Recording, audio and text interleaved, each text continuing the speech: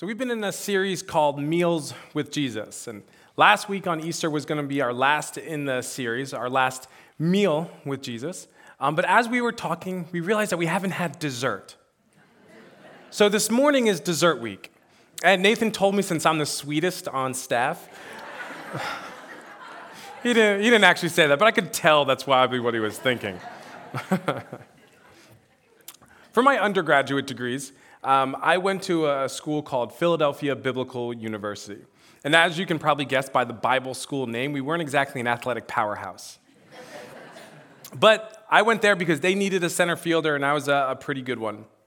So fast forward a couple of years, I had made the baseball all-conference team a couple times, and that has nothing to do with my message. I just wanted to tell everyone that I made the all-conference team, actually all 4 years that I played. But in my second year of college, I was in a study session, which I was attending because I wanted a passing grade. And in that, was that funny? Yeah. So in that study session, I actually started to get annoyed at one of my classmates because he kept going off topic to talk about what God was doing in the class, through the class, like while reading the scriptures. This was Bible school, and I was getting frustrated that God kept getting brought up. See, I wasn't in that class because I wanted to get closer to my Heavenly Father. I was in that class because I wanted to learn what God said so I could write it on a paper so I could pass. But my classmate was telling me how what we were learning, God started stirring in his heart, and how he could feel like God was speaking to him through the verses.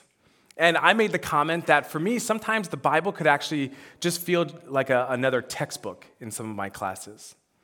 And he actually laughed at me. He looked at me and he said, well, then that's your fault. He said, the Bible is not just another book. The Bible is the living and active Word of God. He said, and if you allow it, the Bible can change you. And I hadn't heard anyone really speak like him before, certainly not a college kid. You know, I was a Christian at the time, and everyone knew that I was a Christian. But I didn't go to church to change myself.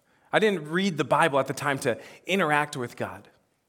You know, I just wanted to get through my day, pass my classes so I could go play baseball.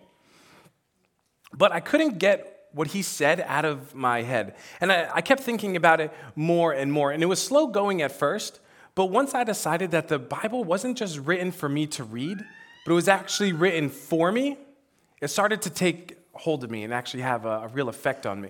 It started to open my eyes to who Jesus really is. And it was in that fellowship with other believers that got me there. With me, my classmate, there was just something different about him. I'm sure you guys have all had that experience where you're around someone, you can't exactly put your finger on it, but there's just something about them that makes you want to be around them. And I'm not saying that it's the Holy Spirit in every incident, but I do know that often when the Holy Spirit is inside of someone, it's noticeable. Because it certainly was with him. And when we find those people in our lives, it's something that we should try and fight to be around more. And if you haven't found someone like that, a good place where you can look is right here in the church, in this community of believers. So you might be asking yourself, what does this have to do with a meal at all? But we're going to go to it now in verse 30. If you can put that up, Matthew. We're going to go to verse 30 first. It says, when he, Jesus, was at table with them, he took the bread and blessed and broke it and gave it to them. And their eyes were open.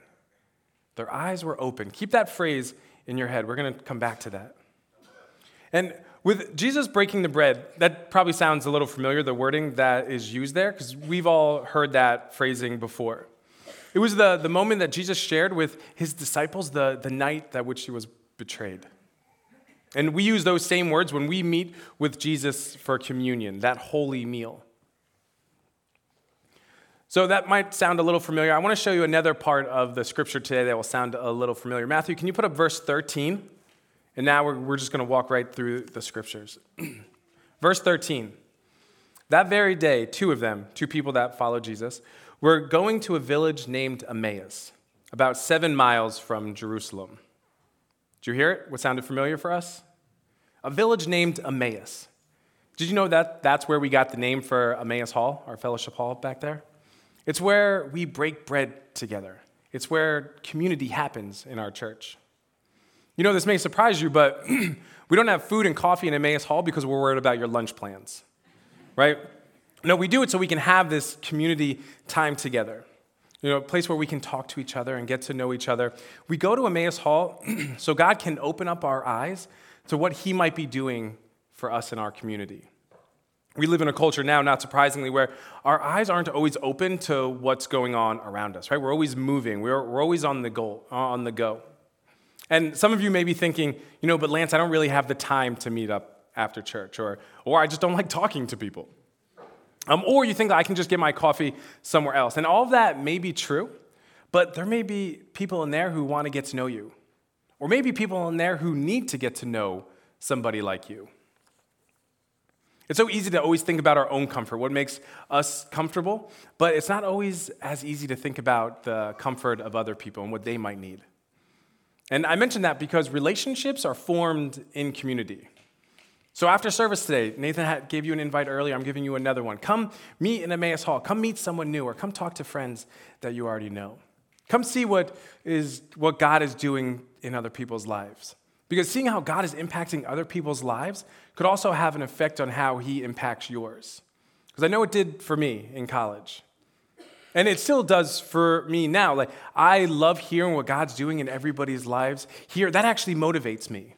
When I hear all the good things that are going on in Pastor Heather's life, that excites me. That excites me. When something new that God is doing is happening in Jackson Walker's life, I get excited for things like that. So if you're in Emmaus Hall and you're uncomfortable thinking, I don't know exactly what to say to somebody, just go up to them and say, hey, I haven't met you yet. It's simple and it works and it gets a conversation going. And then if you're bold, you can ask them, what's God doing in your life?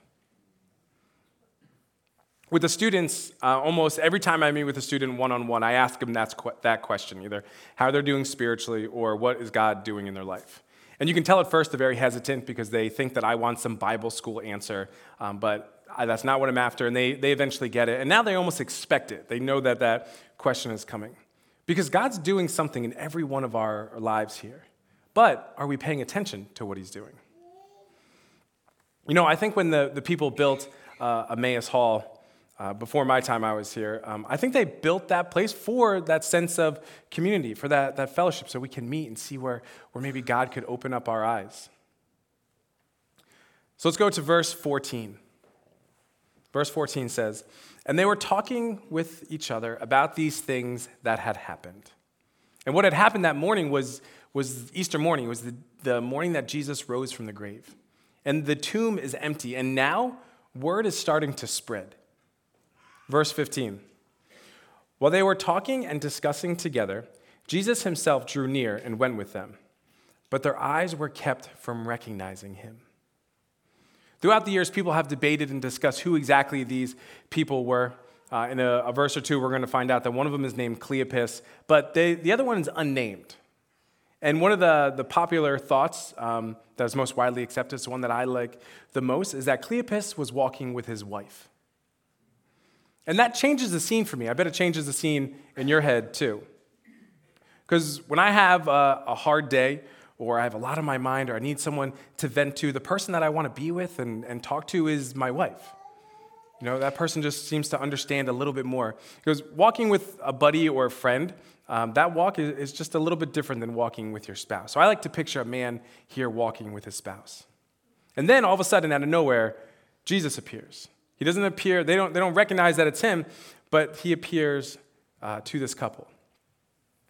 Back about 100 years ago or so, there was a Russian czar, and he said that he was always surrounded by yes men. So he said he could never get a real gauge about how he was doing in his leadership. So what he did is he would dress up as a commoner and walk through the square and interact with people and discuss politics. And he did this to get honest opinions of how he was doing as a leader from people who didn't know who he was. And maybe that's what's happening with Jesus as well. He wanted to hear from the mouths of people as if they weren't talking to Jesus. Verse 17. And he said to them, what is this conversation that you are holding with each other as you walk? And they stood still, See, the question stopped them in their tracks. These are people that are depressed, people that are grieving. And they stood still looking sad. Then one of them, named Cleopas, answered him, "Are you the only visitor to Jerusalem who does not know the things that have happened in these days?" So Jesus is still undercover at this point. They don't know who he is, who they're talking to. And then Jesus says in verse 19, "What things?" And they said to him, "Concerning Jesus of Nazareth, a man who was a prophet, mighty in deed and word before God and all the people. And how our chief priests and rulers delivered him up to be condemned to death and crucified him." And this is the emotional part. "But we had hoped that he was the one to redeem Israel. Yes, and besides all this, it is now the third day since these things have happened." You see what's happening here? They're saying that the one that was crucified, Jesus, this is the one that we had put all of our hope into. They were really hoping that Jesus was the Messiah, but he was killed before he could save them. And now they don't know what to do. For the people that were following Jesus, when Jesus died on the cross, their hopes died with him. Even the disciples, if they really knew the whole story, they may have actually been excited when Jesus died, because they just know they had to wait 3 days and then he was going to come back. But said the disciples were hiding. Their hopes were dead, and they were scared. For them, all was lost, as were their hopes that Jesus was going to be their saving grace. They didn't know what to do. Have you ever felt that sense of hopelessness? Maybe you put your hope in a relationship that failed, or maybe a job that you were relying on and fell through. Because many people in this room have had those things. And you think that nobody can relate, but people can relate. And it helps to meet together and talk about those things. In the story with Jesus dying, that could have been the end of the story. But sadness is never the end of any story where Jesus is the center. Let's look at verse 22. "Moreover, some women of our company amazed us. They were at the tomb early in the morning, and when they did not find his body, they came back saying that they had even seen a vision of angels who said that he was alive. Some of those who were with us went to the tomb and found it just as the women had said, but they did not see him." So now at this point, they don't know what to believe. Was Jesus' body stolen? Did someone come and roll away the stone and take his body to make it seem like he had risen? Or could it have actually have happened? Could Jesus have risen from the dead? And then what would that mean? Because they certainly would have known the prophecies that said that the prophecies that said the Messiah was going to rise on the third day. But still, it's a pretty hard concept to comprehend. So while the two that were walking are trying to figure out what happened, Jesus answers it for them. Look at verse 25. "And he said to them," this is great, and he says to them, "O foolish ones, and slow of heart to believe all that the prophets have spoken. Was it not necessary that the Christ should suffer these things and enter into his glory?" Jesus is scolding them here. He's saying that you should know this. It's been written down. You probably went to school and studied this. This is what Jesus did in verse 27. "And beginning with Moses and all the prophets, he interpreted to them in all the scriptures the things concerning himself." The things concerning the coming Messiah, the things that concerning Jesus. He said Jesus is the Messiah, and he starts outlining all the historical events, all the Bible stories that we know, and telling them what they were actually talking about. So picture this. He goes back into what we know as the Old Testament and starts walking through the scriptures with them. Imagine with me what this walk would have been like. I can picture Jesus telling them the story of Abraham and Isaac and how Abraham was willing to sacrifice his son.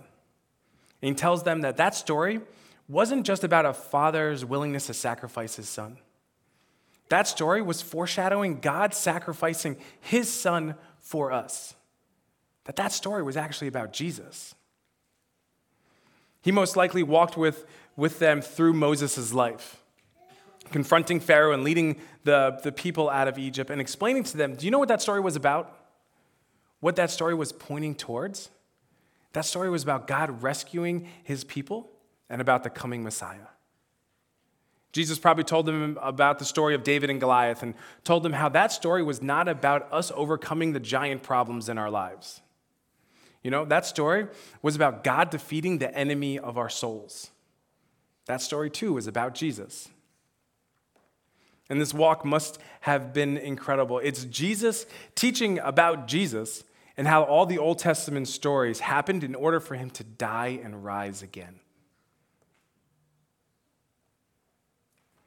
The author Fleming Rutledge, who has spoken here and wrote the book, The Crucifixion, she said that this walk must have been the greatest Bible study ever. You get to hear right from Jesus himself. It also says that it must have been a pretty long walk because it was approaching evening by the time they were getting there. So, verse 28. So they drew near to the village to which they were going. Jesus acted as if he was going farther, but they urged him strongly, saying, "Stay with us, for it is towards evening, and the day is now far spent." So he went in to stay with them. They still don't know who Jesus is at this point, but they do know that they want him to stay around. They do know that there's something about this guy that they want to be around. So Jesus is now in their house with them, or at the place with them. Jesus is at the table. Can you picture it? Jesus sitting at the table there. And he takes the bread and he breaks it and then he gives it to them. Verse 30, and he says, or 31, and he says, and their eyes were opened and they recognized him. And he vanished from their sight. It says they didn't recognize him by seeing him or by walking with him and spending time with him. They had to hear everything. In the book of Romans, it says that faith comes by hearing the word of God. And it wasn't until that moment that they realized that they had actually been walking and spending time with Jesus that whole time. And it all started to kind of make sense to them in verse 32, but they started questioning themselves now. They said to each other, "Did not our hearts burn within us while he talked to us on the road, while he opened to us the scriptures?" They heard it and their hearts burned. And then they experienced again what we see at communion, the breaking of the bread. But it was when they heard the words and recognized the act of communion, it was at that moment that's when their eyes were open. And if you're like me, I'm guessing that there's been times in your life when you've just kind of gone through the motions of church. Just kind of showed up because you felt like you were supposed to, or even just reading the Bible because you feel like that's what you're supposed to do. But you see, there's a big difference between just showing up and really experiencing time with God. Fellowship together and breaking bread together, those are moments that stir our hearts. So it's no wonder that at this moment, that's why the couple's eyes were open then. They had been in fellowship with Jesus and they're about to partake in communion. Communion isn't just a time, we shouldn't think of it as just like something, a part of church, something that we have to do. No, it's a moment for us to meet with our Savior, the one who created us and who we will one day meet face to face in eternity. That's why we do communion here every week. And that's why we do it at every service here at Stanwich. So we can stand there for just a moment with that bread, that piece of bread in our hands, and remember that Jesus' body was broken for you. And then we take the cup or we dip it as a reminder that his blood was spilled for many.